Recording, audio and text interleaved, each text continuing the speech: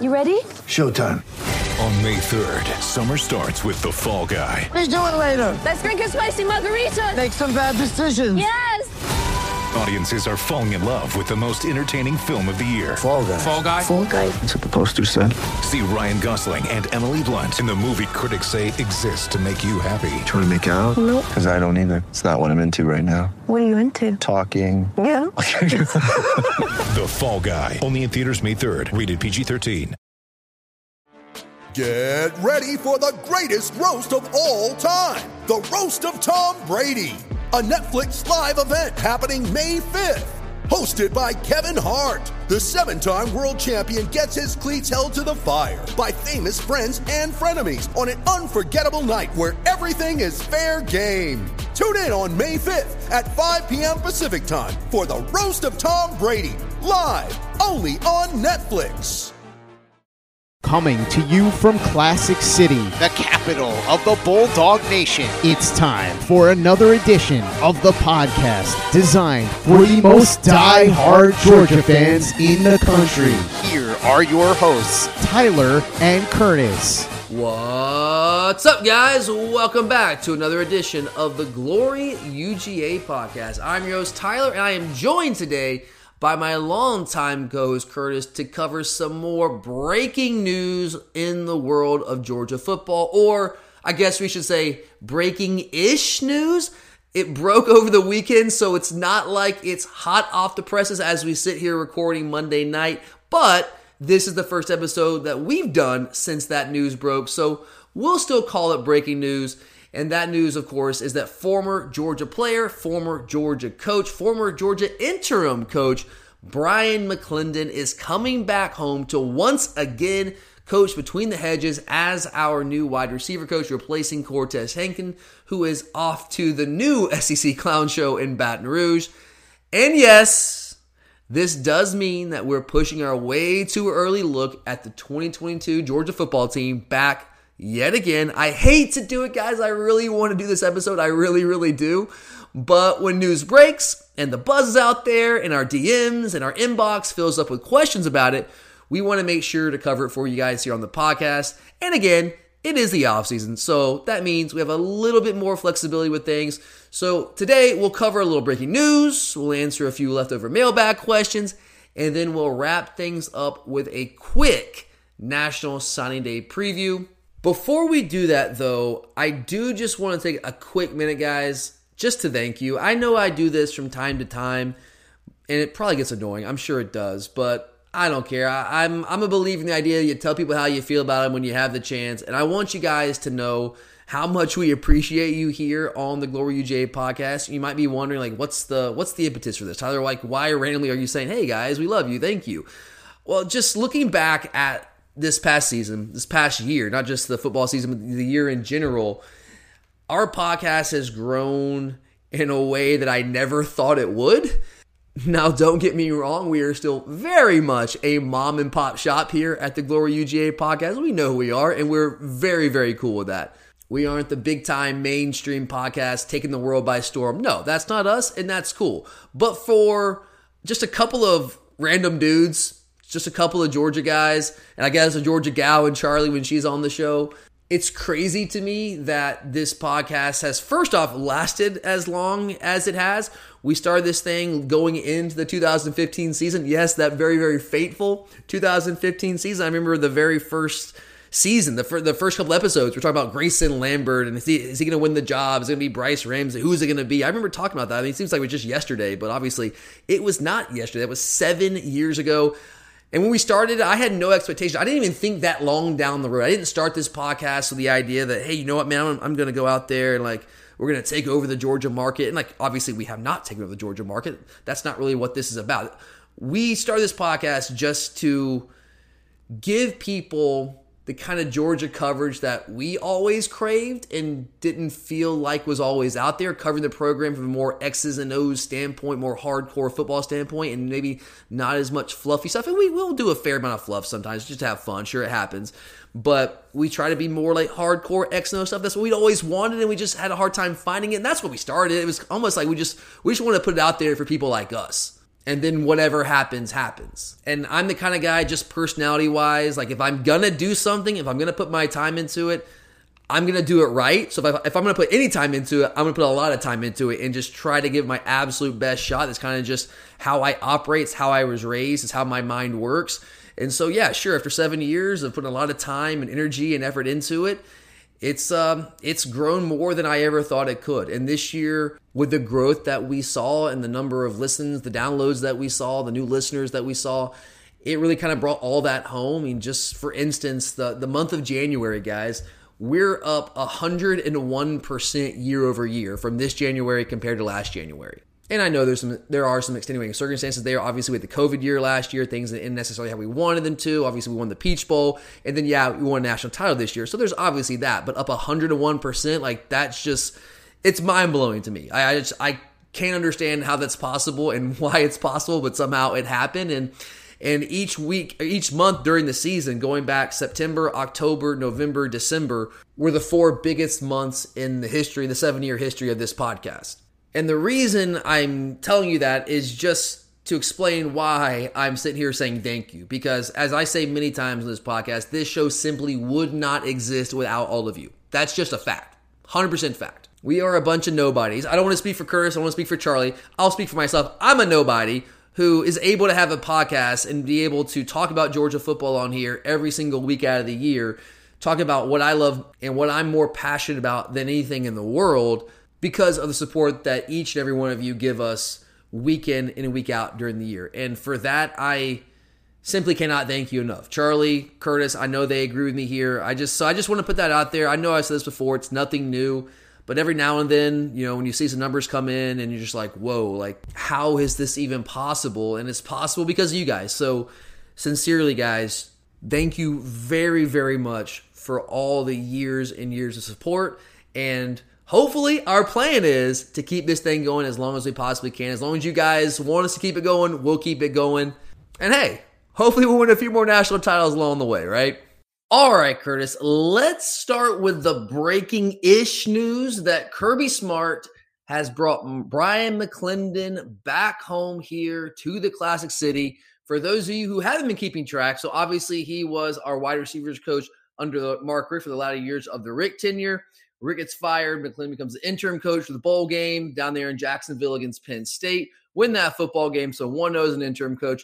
Then he goes to South Carolina to be their wide receiver coach. He eventually gets promoted to become their offensive coordinator in 2018. That lasted for 1 year. Didn't go particularly well. Obviously, when Muschamp leaves, gets fired, whole 9 yards. He ends up at Oregon with Mario Cristobal, where he's been the past couple years. Mario Cristobal heads down to Miami, and he brings Brian McClendon with him. Brian McClendon gets the offer from Georgia and says, deuces, I'm out. Now he's back home. So, Kurt, we touched on the wide receiver coach vacancy last week, and it sounded like you were pretty open to the idea of McClendon returning to Athens. I don't want to put words in your mouth. It's kind of the vibe I got from you. So what do you think, man? Did Kirby get this hire right? I think he did get it right. I mean, a lot of people were pushing for Hines Ward and people like Terrence Edwards, which, yes, they were really good receivers. But I don't know, part of it, I mean, Hines Ward was what he did in the NFL, but also they were Georgia guys. So I think that realistically he checked the box on bringing back a Georgia guy with Georgia roots. But then you just brought back someone who is a great recruiter. Think of all the people he's recruited himself, and then also all the people realistically, when you think of a wide receiver coach, something that they have to be really good at is like what you see with running back coaches, things like that, is they have to be able to juggle egos. I think is a big thing about that job. And he did all that, especially coaching running backs when you had Todd and people like Keith Marshall back at that time. So he's shown he can do that. And then I think realistically, he is a great recruiter. You're seeing a lot of recruits actually, react positively to his how good of a recruiter he is and the relationships he builds with these young men. So I think it was a great job of bringing home a Georgia guy who I think has great connections, especially in the state of Georgia, but also to some of these guys, even in the West Coast where he was. So he has done it on a big thing, on a big stage, and not just in Georgia also, just with the Georgia name. So I like the hire. I'm with you, man. I love this hire for all the reasons you mentioned there. I'll just go back to what I said last week. I'll stand by that. I think this is the best all-around option for Georgia. If you think about experience, being an alumnus, as you mentioned, expert recruiter, this is a guy that doesn't have a ton of offensive coordinator experience, but he has offensive coordinator experience. He's been the interim head coach at 2 different stops here in Athens and also the Oregon last year. Done a good job in both those instances. Highly respected, incredible recruiter. Very, very sourced here. Has a lot of contacts in the state of Georgia in the Southeast. So it's a no-brainer to me to bring Brian McClendon home for this wide receiver coach position if he was interested. I mean, and here's what I'd also say, like, Brian McClendon, Curtis, is not a Kirby guy. Like, he's not a guy that's followed Kirby around, and he's not an old buddy of Kirby's like Will Muschamp or Mike Bobo, but he's a Kirby type of guy. You get what I mean by that? No, I do, because, I mean, when you think about it, you're talking about Bobo and Muschamp have more ties to Kirby. But the biggest thing is, I think it was overblown, the problems or, the bad blood that was between BMAC and Kirby. I do think that was overblown. There were those rumors. Yeah, and I think that there was some tension, I think is the wording I would use. But the tension was there because they went head-to-head in recruiting. Exactly. It did so it back much. To the recruiting trail. Yeah.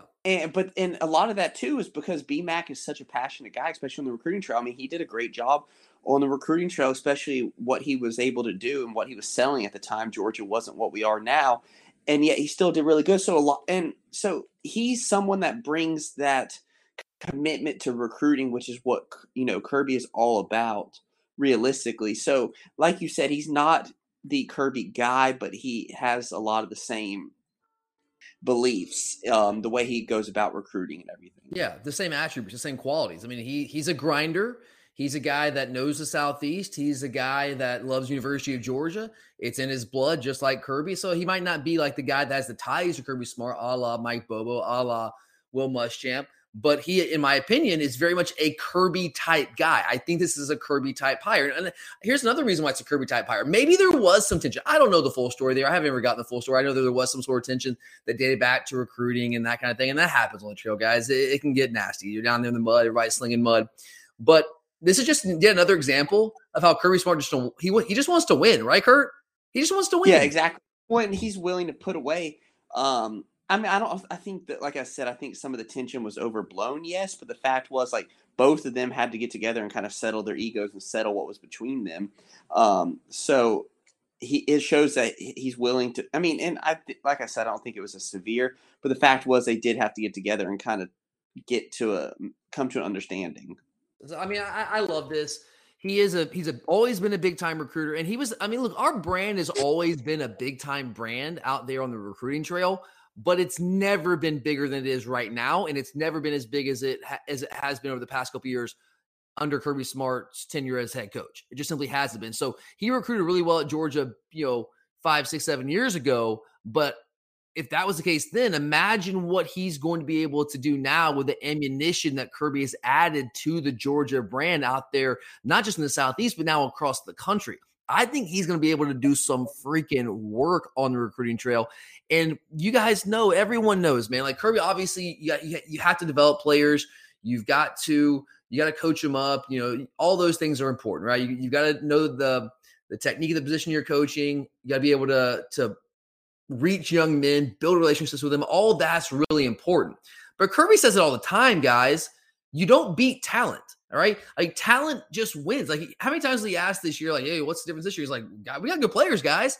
And how do you get good players? You recruit them. So to me, this is just a quintessential Kirby hire. He's putting a premium on recruiting. It's not that Brian McClendon's a slouch as a coach. He's a fantastic coach, but he is a big time recruiter more than he is anything else. And to me, that's exactly why Kirby Smart's bringing him home. And that is the biggest reason why I love this. I love the fact that that's a Georgia guy. I do love that. I eat that stuff up. But not only is he a Georgia guy, but he's a guy that can do the things that we need to continue to do to keep Georgia on top in the college football landscape. Well, a lot of people's things with Hines Ward and people like that was, they were Georgia guys. Well, you and I were talking about, we weren't sold on how they would handle recruiting. Well, this solves both. Is that like, okay, here's another question I had for you. So, you mentioned Hines Ward. Let's just go there real quick. So Obviously, I think Brian McClendon, for most people, is someone they're going to be very happy with here. He's a guy that's been a coach here, he's been a player here, he's got family ties, whole 9 yards, right? Big-time recruiter, which is what we want. But there are still some people out there, Curtis, you mentioned it, that are lusting after a guy like Hines Ward. You know, I walked into work this morning. The first thing one of my buddies at work said to me, love the guy, but he goes, well, I guess we just don't want NFL Hall of Fame wide receiver coaching on wide receivers. And I'm like, oh my God. All right. Okay. So, I mean, why wasn't Hines Ward the right answer? Is it just experience? I think experience, and there's a difference in playing and coaching, and not only coaching also, but the fact is recruiting. It is a big difference, and that's why a lot of these guys Hines Ward he's been at FAU, I believe, for 1 year or so, but the thing is, like, they're not serious about recruiting the way Kirby is. It is a commitment, and it's more than just, like, you see a lot of these NFL coaches that come, they don't stay in college long because they don't want to recruit, and someone like Hines Ward who's never been into it, you don't know if he's ready to give that commitment to the recruiting. Yeah, absolutely. And that's what it comes down to me. Look, do I think Hines Ward knows the wide receiver position? Yeah, obviously. Of course the man does. Do I think he has a great personality? Yeah, that's well documented. We know what kind of guy he is and how outgoing and personal he is. He would be, ideally, a home run in the living room of a family. But there's so much more to it than just that, guys. It's a day-to-day, literally hour-by-hour grind. I mean, there's no off time. There's no off season. There's no off time. Like, you're not off the clock. Everyone's recruiting. If a recruit calls you, doesn't matter if you're in the middle of your daughter's orchestra concert, whatever you want to call it. I don't know what that concert concerts. You pick up the phone. That's your job. That's what you do. All right. And I just don't know. And maybe he is. Maybe he wants to jump into the deep end. And he wants to grind right away and then be incredible. But we don't know that. So I wouldn't have been necessarily upset. Like, would you have been upset if Hines Ward was the guy, Curtis? No, because if he was ready to do it and Kirby believed in him, then no, I wouldn't have been upset, because I would have, at this point in time, I can defer to Kirby's judgment. Agreed. Yeah, and look, I'm not saying Kirby's gotten every single hire right. Obviously, the glaring exception there would be James Coley. But the vast majority of these hires, he's nailed. He's done a really good job of them. So at this point, he's earned my trust when it comes to personnel and the coaching staff. And I guess I would say this too.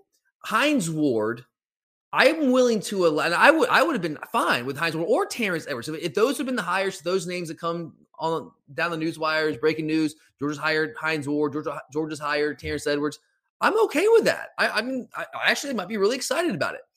And I think it's okay to say, and probably fair to say, that Hines Ward and maybe Terrence Edwards have a higher ceiling, potentially long-term, at that position in terms of recruiting because of their background. But I think there's far more risk associated with hiring them at the same time.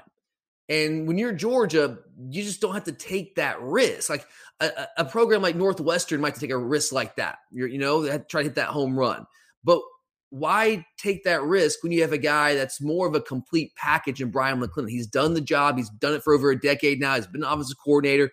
It's not the idea. Like, you don't have to theorize, can he handle the grind? You know he can handle the grind. You don't have to theorize, can he be a good recruiter? You know he's a good recruiter. You know those things. So, again, I would have been fine if it was Hines Ward. I've been fine if it was Terrence Edwards. I just think that Brian McClendon was the right hire. I think he checks all the boxes. I think he's more of an all-around hire right now. So I'm very excited about this, and I think he's going to do a hell of a job here in Athens. Last thing on this, Curse, before we move on. So obviously he's coming in and replacing Cortez Hankton, who's now in Baton Rouge coaching at LSU. So with us hiring Brian McClendon, to me that says we're putting a premium on recruiting. Again, not that he's a slouch as a coach, but we're putting a premium on recruiting at that position. What does that tell you about what went down with Cortez Hankton behind the scenes? Do you think that's more along the lines of him just deciding he wants to go back home and go to LSU, go back to Louisiana where he's from? Or is it maybe a little bit of Kirby like encouraging him to look elsewhere because it wasn't working out? Because obviously, how many times we get questions during the regular season, Curtis, about the wide receiver recruiting and us not recruiting an elite level at that position. So what do you think it's more of? I think it is more of maybe in so many ways like, hey, go look somewhere else. Because the thing is, especially from what you're hearing, the rumors on the recruiting trail, especially after we missed out on Burden and people like that, is that we kind of took away full recruiting duties from Hankton. Not that he wasn't recruiting, but the fact is he wasn't ever out there by himself trying to recruit anyone. and that's what you're hearing from a lot of these guys that they should be having only relationships with him for the most part, but they were having relationships with everyone. And so it looked like we were putting more of a premium on recruiting, and the fact that even people that weren't the position coaches were starting to recruit these guys, trying to build the relationships with them. And people have to remember too, BMAC played wide receiver, so it's different also. Like, people got to remember, back in the day, he was a running back coach, and yet he never once played running back in college. Yeah, absolutely. Yeah, look, I think maybe the answer is a little bit of both. Maybe it was a mutual thing where Cortez, would like to head back home closer to family. Cortez was able to go home, and we were able to bring our own guy home.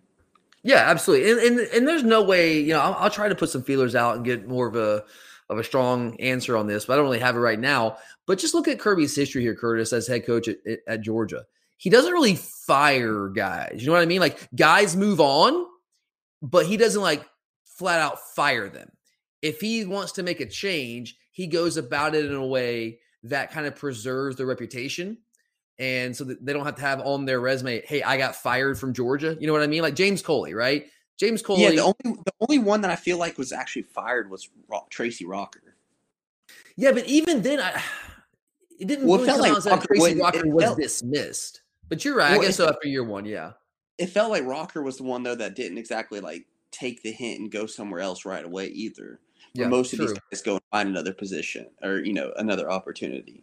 Yeah, and so I respect how Kirby handles that. And I think that's also one of the things that maybe makes this job, obviously our job's attractive for a lot of reasons, but the fact that your head coach, if things don't work out, is not really going to hang you out to dry like that and give you an opportunity to land on your feet somewhere where you don't have that hanging over your head. It doesn't really affect your job status, or it affects your job status, but your markability out there on the job market. I think that's something that other coaches respect as well. So just putting that out there. And last thing, Curtis, we will move on. You mentioned that there are current recruits right now in the 2023 class that opened their eyes and made some comments on social media when the announcement was made that Brian McClendon is going to be our new wide receivers coach. And foremost among those was Brandon Inniss, who, by the way, if you guys don't know that name, Brandon Inniss, the number 1 rated wide receiver in the 2023 class, according to 247 Composite, top 10 prospect nationally. He's about as college-ready of receivers I've seen coming out of high school in quite a few years. I mean, I'm not saying he's the best I've seen come out, but just in terms of his polish at that level as a junior in high school, it's unbelievable, guys. So he flat out came out and said, I got to start looking at Georgia more seriously now. So that's what we're talking about when you're talking about the impact Brian McClendon can have on not just wide receivers, but just our roster in general, going out recruiting players. He has those kind of connections. He has that kind of respect. Players love him. They know what he's about. And I think this is going to really start to blow the roof off of our wide receiver recruiting. We're going to see. We've always been asked the question, is our wide receiver recruiting, some of those issues, is it more based on Cortez Hainton, or is it about our offense and the fact that our receivers don't really put up numbers? I think we're about to find out the answer to that question here pretty quickly with Brian McClendon taking over as our wide receiver coach. Mother's Day is around the corner. Find the perfect gift for the mom in your life with a stunning piece of jewelry from Blue Nile. From timeless pearls to dazzling gemstones, Blue Nile has something she'll adore. Need it fast? Most items can ship overnight. Plus, enjoy guaranteed free shipping and returns. Don't miss our special Mother's Day deals. Save big on the season's most beautiful trends. For a limited time, get up to 50% off by going to BlueNile.com. That's BlueNile.com. When you need mealtime inspiration, it's worth shopping Kroger, where you'll find over 30,000 mouth-watering choices that excite your inner foodie. And no matter what tasty choice you make, you'll enjoy our everyday low prices, plus extra ways to save, like digital coupons worth over $600 each week. You can also save up to $1 off per gallon at the pump with fuel points. More savings and more inspiring flavors make shopping Kroger worth it every time. Kroger, fresh for everyone. Fuel restrictions apply. You're a podcast listener, and this is a podcast ad. Reach great listeners like yourself with podcast advertising from Libsyn Ads. Choose from hundreds of top podcasts offering host endorsements, or run a reproduced ad like this one across thousands of shows to reach your target audience with Libsyn Ads. Go to libsynads.com now. That's LIBSYN ads.com. All right, Curtis. We do have a few mailbag questions left over from last week that we did not get to, so let's run through those here quickly. We're going to start with, this is an on-field question. Paul asked, I want to ask you about our front seven next season. Maybe it's too early to look ahead, but we're losing so many guys.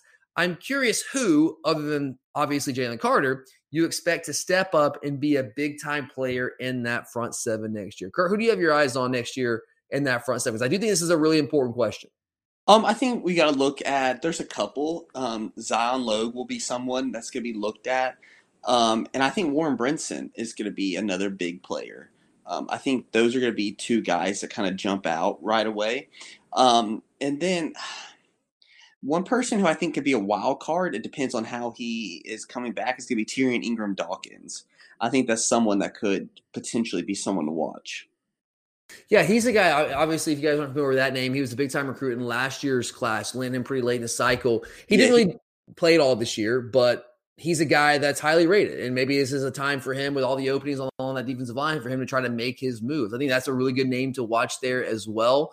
You mentioned most of them there. I would add Nazir Stackhouse as well, who's played some for us on the interior. Logue is the one who I think outside of Jalen Carter is going to be a guy that's going to take a big step. Obviously, we know Jalen Carter is going to take a big step. We know who he is. That's a first-round draft pick, maybe a top 10 draft pick right now. But Zion Logue is going to be a guy on the interior, kind of help fill that void left by a guy like Devontae Wyatt. My big question is who's going to be the guy in the middle, the big guy in the middle replace Jordan Davis. I don't know if we have a guy like that on the roster. Guys like that do not grow on trees. I know long-term we want that to be Bear Alexander. He just underwent surgery to clean up some stuff from high school, but he should be fine. He's going to miss the spring, which doesn't really help. But at least he's here right now, and he's getting the proper treatment and medical care here on campus, much better than what he would get if he was still in high school. So that's a name to watch. But as a true freshman, to be Jordan Davis, I don't know. I just don't think we have that guy. It's going to be a little bit different up front for us. The 5 technique, here's another name to watch out for. Marlon Dean did not play a ton, but when he got opportunities, I really, really liked what I saw from this guy as a former IMG prospect. He's not going to be Trayvon Walker. He's not. I don't think we have a guy that's going to be Trayvon Walker on the roster right now. But he's a guy that I think is at the least going to be a contributor at the 5 technique. And here's another name. And I hate to put this on freshmen. I hate to do it. I called my shot last year with Brock Bowers. I told you guys that guy was going to be the earliest impact player for us in 2021. And every now and then you get him right. I'm going to call my shot again this year. Right now, I'm going Mykel Williams. Curtis, I think this guy is a day one impact player. And he plays the position. I think he's going to project to play the 5-tech defensive end. With Trayvon Walker moving on, that spot is wide open. I think he's at the very least early on going to factor into the competition. I think he's going to be in the rotation. And as the season goes on, as he gets more comfortable playing at this level, I think Mykel Williams is going to be an impact player for us, all SEC caliber player at that 5-tech position. So I am extraordinarily high on him. He's a top 5. I'm not the only one high on him. He's a top 5 prospect nationally. But guys, that is a legit top 5 ranking. That dude is the truth, and I am beyond excited about him. So I think the defensive line is still stocked, but it's just going to have to operate a little bit different. We don't have that big space eater right now. Maybe Tymon Mitchell, he's not Jordan Davis. Maybe Bear Alexander, but he's just not Jordan Davis. We're going to have to operate a little bit differently than we have in the past. But I still think we have plenty of big-time players. And when you have Jalen Carter, the anchor there, who, look, I love Jordan Davis. Jalen Carter was the best player on defensive line all year, the most talented player, at the very least you can say, on our defensive line all year as a sophomore. So he's going to be an All-American candidate next year, All-SC candidate, obviously. So he'll be the anchor there, but I think we have a lot of options around him, even though we're losing some big-time players. I don't want to make any light of that. Like, we are losing big-time players, but I think we have some answers there all on the defensive line. That's a really important question. All right, moving on here, Curtis. This is an interesting one. I'm curious what your thoughts are here. This is from Derek. He asks, with the rumors floating around about Todd Monken and the NFL, if he does leave, how do you think we should handle the offensive coordinator position? Should we promote from within or go get a big name from outside of the program? Kurt, what's your take on that? You know, I was thinking about that. I've actually been thinking about that a lot because with the NFL, now you're seeing all these coaches getting hired and so all the changes are being made. I have 2 choices, realistically. I would say either hire from within with Buster Faulkner, or try to go make a hire. I mean, we've shown that Todd Monken I mean, it's not like we had to show a lot. I mean, the guy's a good coach. Was always a good coach, in my opinion. But the fact is, we've shown that you can come in here and potentially parlay that, especially with the talent that we have. I mean, let's be honest. I've been critical of Stetson, but the fact is, like, even him, as not the most talented quarterback in the country, can go out there and win a national championship. It can make your job a lot easier as an offense coordinator. And so there's plenty of talent that you can try to get. So I'm also of the opinion that we should also swing for the fences before you're like, okay, this is who we're going with. Yeah, look, we're Georgia. Georgia is a big time job. We are a national championship program. So we absolutely should swing for the fences and go out and get who we think is the best name. It doesn't need the biggest name, but who Kirby thinks is the best guy for the job. Take your shot, take your swing at him, and see what happens. If you get turned down, you go down the list. But when you're Georgia, you take a shot at those kind of guys. Curtis, does Alabama promote from within an offensive coordinator? I don't think. The only time was when you had someone like Sark on as an offensive analyst because he was the alcoholic. Right. Exactly. But Sark was already a big-time name. Sark is a guy, despite what happened as the head coach, made his bones, cut his teeth as an offensive guy. Highly thought of offensive mind. Eventually, obviously, goes to the Falcons. So we know what kind of mind he was. Yes, he was kind of sitting there waiting for his opportunity, but that's very different than Buster Faulkner. And I'm high on Buster Faulkner. I have heard some really good things about him. He has been offense coordinator before at a lower level, the Group of 5 level at Southern Miss. But I would Buster prefer Faulkner is very Faulkner different than Steve Sarkisian was. Yeah, I would prefer Faulkner be a position coach for us before we even make him a quarterback or the OC. Yeah, that's just elite, man. It's elite to go from, okay, I was a Group of 5 offensive coordinator for a couple years. I came to Georgia as an offensive analyst, and as soon as the offensive coordinator job opens up, I'm instantly inserted into that position. I'm leapfrogging the position coach deal. I'm going straight there. And look, if you think he is just like that wonderkin kind of guy that's just like, hey, man, like, this is the dude. If you think he's Joe Brady and Kirby's seen enough, then you got to trust Kirby. I would trust Kirby. I would be a little skeptical, but I would put my faith in Kirby until I'm proven wrong there. But I still think that would be a bit of a leap. And I really want to keep Buster Faulkner around. I do think he has a lot of value in this program. I know recruits and players think very highly of him. Coaches think very highly of him. I truly understand that. And I want to keep him around. But that doesn't mean we should just settle for Buster Faulkner right now. I think he's got to do a little bit more than just say, hey, I have a lot of respect from inside the program right now, when there's potentially other names out there that have more of a track record, more of a resume that can come in and potentially do a better job. Like, to me, if you lose Todd Monken, I think you go out and try to hire a Todd Monken type guy. You know what I mean, Curtis? That has that kind of resume. Yeah, exactly. Especially when you have a top recruit that you're trying to woo in Arch Manning, like, you can't have an underwhelming hire. I agree. Here's the other name, Curtis. I guess we briefly touched on this last week. You know, the other breaking-ish news, it wasn't official when we talked about it last week, but like, I already knew it was a done deal, just hadn't been officially announced. But now it's officially announced. Mike Bobo has come back to Athens, another guy coming back home, working as an offensive analyst on the support staff.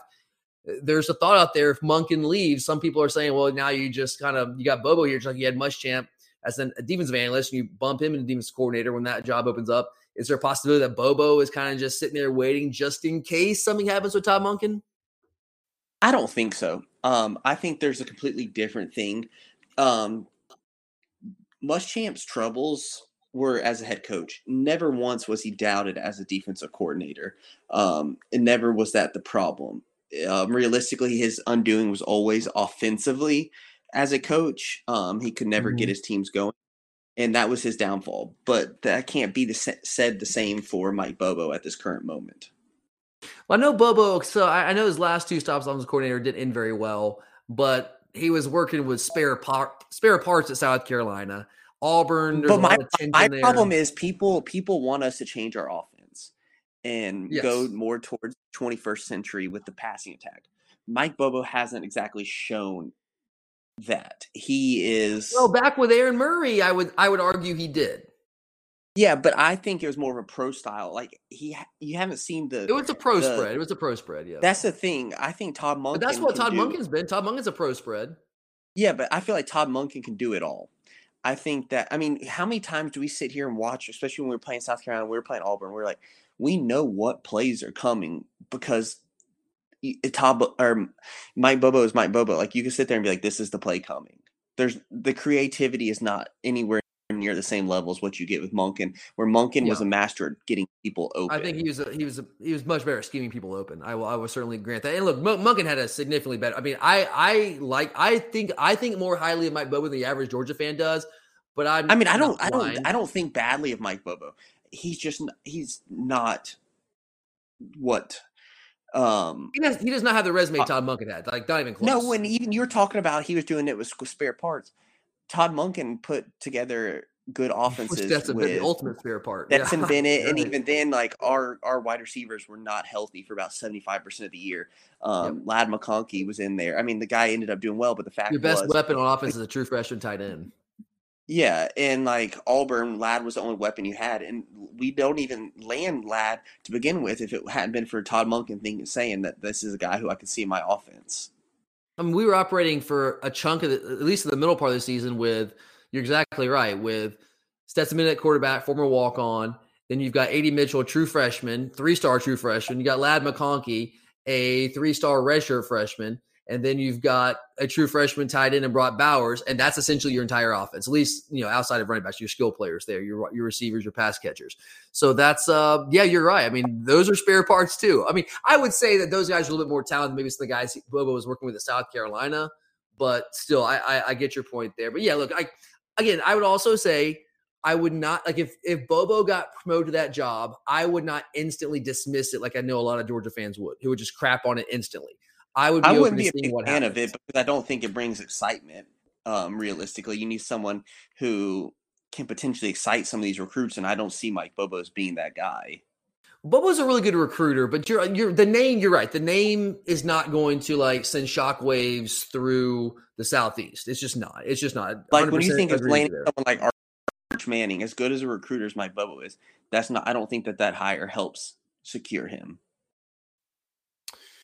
I'm just thinking about it. Mike Bobo was our coach. Fair. If Mike Bobo was the offensive coordinator, would Vandegrift have ultimately ended up at Georgia? I don't know. I could sit here and say that would have even happened because he was really drawn in by Todd Monken.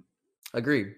Yeah. Look, I look again. I said it. I think Mike Bobo. I think more highly of him than I think your average Georgia fan does. But I'm not blind. I recognize that there are better options out there.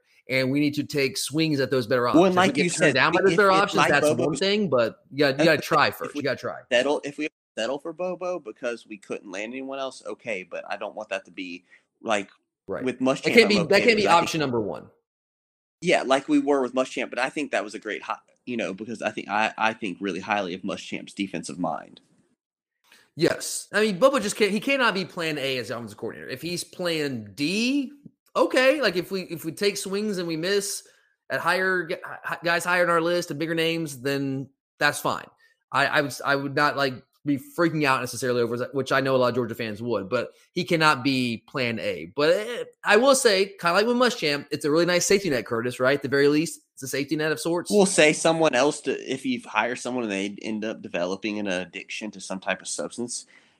You have him to come in, which is a very nice way to bail you out. If it happened once, it can happen again.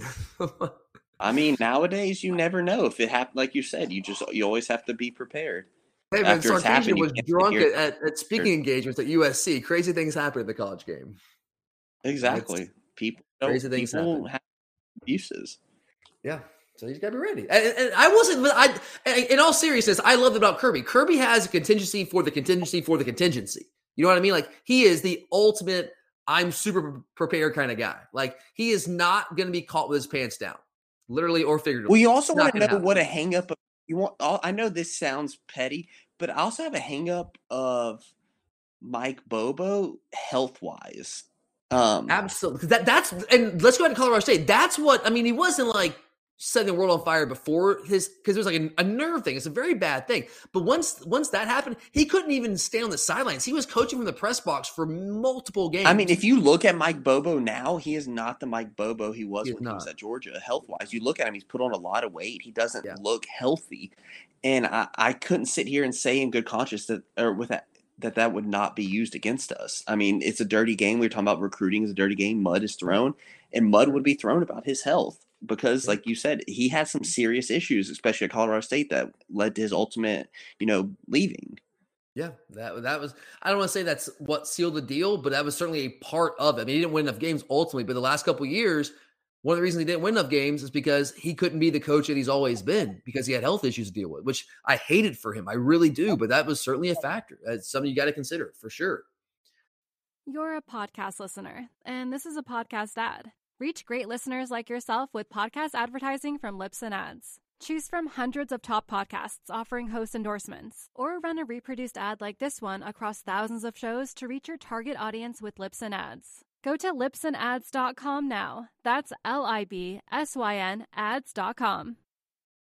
You're a podcast listener, and this is a podcast ad. Reach great listeners like yourself with podcast advertising from Libsyn Ads. Choose from hundreds of top podcasts offering host endorsements, or run a reproduced ad like this one across thousands of shows to reach your target audience with Libsyn Ads. Go to libsynads.com now. That's LIBSYN ads.com.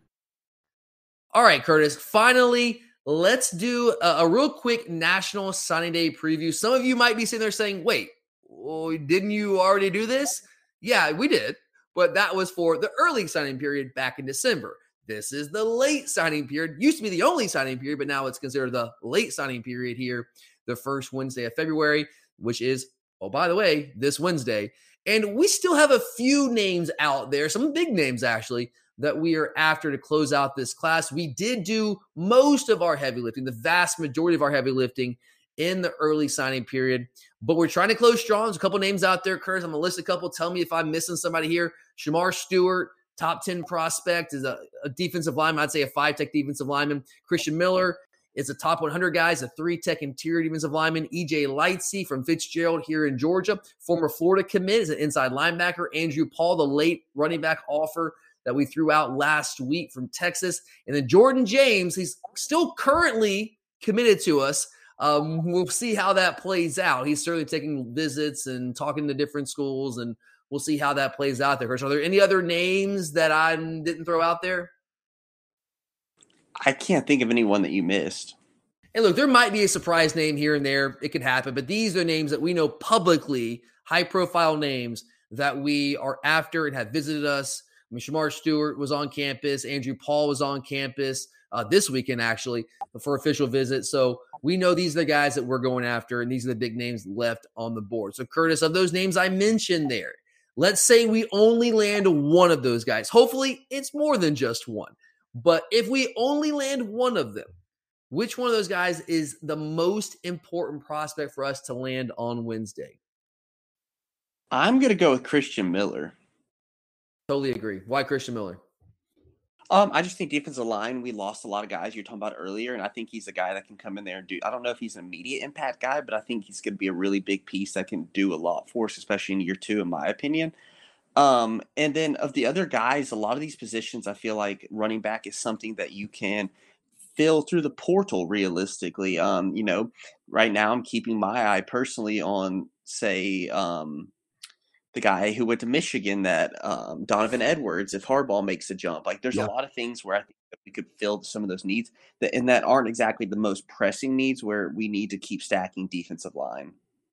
100% agree. We mentioned our mailbag question from Paul. It's a great question. What we got Jalen Carter, but what are we going to do along the rest of the defensive line? And Christian Miller is a guy that it's really, I always hesitate to project guys along the defensive line, the offensive line, the trenches, to make instant impacts, because it's just a grown man's game in the trenches more than anywhere else on the field. It's just about size, strength, physicality, that kind of thing. You can get away with it more like Keely Ringo as a redshirt freshman out there at DB, because it's not the physicality. Brock Bowers is an exception. Those guys don't come on, they don't grow on trees. But Christian Miller is a guy that I think could potentially at least come in and contribute on the defensive line. I don't expect him to come in and set the world on fire right away, but Curtis, down the road, could he be an impact type defensive lineman for us? Oh yeah, year 2, I think he could be a really good 5-tech.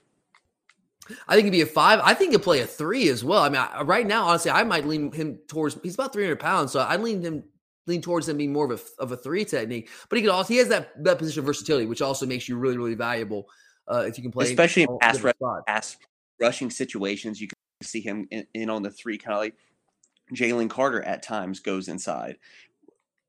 Yeah. And look, I know a lot of you are sitting there saying like, well, Tyler, you just said Christian Miller's a top 100 recruit. Shamar Stewart's a top 10 recruit. So how can you possibly say that Christian Miller's a more important guy to land than Shamar Stewart? I get that, guys. I understand that. I just don't go straight on what the rankings are. I think Shamar Stewart's a fantastic player. And trust me, I would love also to have think Shamar Stewart doesn't want to play where we think he'd be best. He would be best in the Trayvon Walker role. And I think he does. I think he thinks he's an outside linebacker. Exactly. And so what does he want to be, and what is our vision for him? I agree with you, Curtis. I think he's a 5-tech guy, a la Trayvon Walker. Here's the thing. Here's why I would not say of the guys that we have left on our board right now, he's not my top target. It's because of Mykel Williams, the guy I mentioned earlier. Mykel Williams, in my opinion, projects to play the exact same position. I believe Mykel Williams is better than Shamar Stewart. Shamar Stewart's really, really good. Again, I would love to have him on our roster. Absolutely. It'd be crazy to not want him on your roster. I think Mykel Williams is better. And so if you already have Mykel Williams, a guy I think more highly of than Stewart, we're splitting hairs there, but I think a little bit more highly of him, it kind of cushions that blow of potentially not landing Stewart. You know what I mean, Curtis? Like, we already have Mykel Williams. If we don't land Stewart, it's not as big of a deal. Christian Miller, you mentioned we need defensive linemen, interior defensive linemen. I think Christian Miller fills that need better than anyone that's out there for us to land right now. EJ Lightsey, the inside linebacker, formerly committed to Florida, I'm high on him as well. I think he moves really, really well. But I think although we don't have any proven guys right now at inside linebacker, I like the talent that we have that position. I think we have a lot of talent. I think we're going to have a great competition this spring and into the fall. Andrew Paul, I told you guys last week, we threw out the offer to him last week. I think you put on his tape, put on Jordan James' tape, and if you didn't know their names and just watch the tape, I think you'd be insane to not say that Andrew Paul is, at the very least, extraordinarily comparable talent-wise to Jordan James. Personally, I prefer Andrew Paul. I would take Andrew Paul over Jordan James right now. But you mentioned, Curtis, we're in good shape at running back right now. We could also hit that position in the transfer portal, although I would certainly like to add Andrew Paul. All right, Curtis, last thing here, prediction time. All right, I'm going to go down the list. These guys we just talked about. Tell me if you think they're going to Georgia or not. So give me a yes or no. Shamar Stewart, yes or no? Dog? No. I think there's a shot. I know he was here for his official visit. Things went well, but I'm with you right now. If I had to lean one way or the other, I would say no. I'd probably go about 60% no on that, but the door's still open there. Christian Miller, Cedar Grove. Yes. I think he's and Christian Miller allegedly signed in the early signing period. He's just going to go public with his commitment on Wednesday. So, yeah, I'm with you on Christian Miller. I think that we end up landing Christian Miller. I know Ohio State's made a run there as well, but I'm going to go yes. I'm going to say dog for Christian Miller. EJ Lightsey out of Fitzgerald. I think he's a dog. Yeah, I think dog. I'm going to go yes there. Andrew Paul, it's a whirlwind recruitment, Curtis. Got an offer about a week ago. I think he's going to be a dog. I think that last visit for him will be huge. Yeah, I think getting the last visit there, and we fended off some different programs for him. And look, I know he's like ranked in the 500s, and he's really come on late this cycle. He's come on really late. He didn't do all the camps, all that kind of thing, which I think is a big reason why his rating is so low. But his senior tape, guys, go watch it if you haven't already. I think you will like what you see. So I think Andrew Paul, I'm not saying he's a 5-star guy. I think he's a top 250 guy at least. I think his rating's a joke. But he's come on the scene late. He had offers from Clemson, Michigan, Oregon. So some big-time offers, big-time programs are after him. So we were able to hold them off, some of these guys, and get him on campus here for this final official visit. We went in-home on Thursday before the official visit. I feel very good about our chances to land him. So I'm going to say dog. And Curtis, does that mean Jordan James? Non-dog? Yeah, I think he messed up by not signing early. Yeah, I think that's what happened. He didn't sign early and was still flirting with other programs. Oregon, does that look like the likely landing spot right now? What it feels like, yeah. If you look at, I don't follow these guys. I don't talk to these guys or anything like that, but just kind of looking at the crystal balls that are out there, it seems to be that he's trending towards Oregon, which again, I'm fine with if we land Andrew Paul. I think we got the better of the two if it ends up being Andrew Paul over Jordan James. Jordan James is a good player, but I'll take Andrew Paul over Jordan James. But all right, guys, that does it for us here today on the Glory UGA podcast. We will definitely be back on Wednesday night, Thursday morning, depending on when it actually gets posted up. But we will be recording the episode signing day night to recap all the happenings of the late signing period. And we'll also bring in the stuff from the early signing period as well. We told you guys back in December that we were going to wait on doing like the deep dives into this 2022 recruiting class until it was all said and done and all the ink was dry, all these guys had signed. So we'll bring all those guys in from December. We'll add them in together with the guys that signed in the late signing period, or at least go public in the late signing period, and we'll do a full-on signing day recap, and we'll have some more recruiting stuff for you guys over the next couple of weeks as well, but we definitely want to have that signing day recap for you guys on signing day night, so make sure to check back for that. But thank you guys for listening. Again, you guys are awesome. Cannot thank you enough for all your support over the years, and we're going to keep this thing rolling. So thank you guys for that. For Curtis, I'm Tyler, and as always, go Dogs!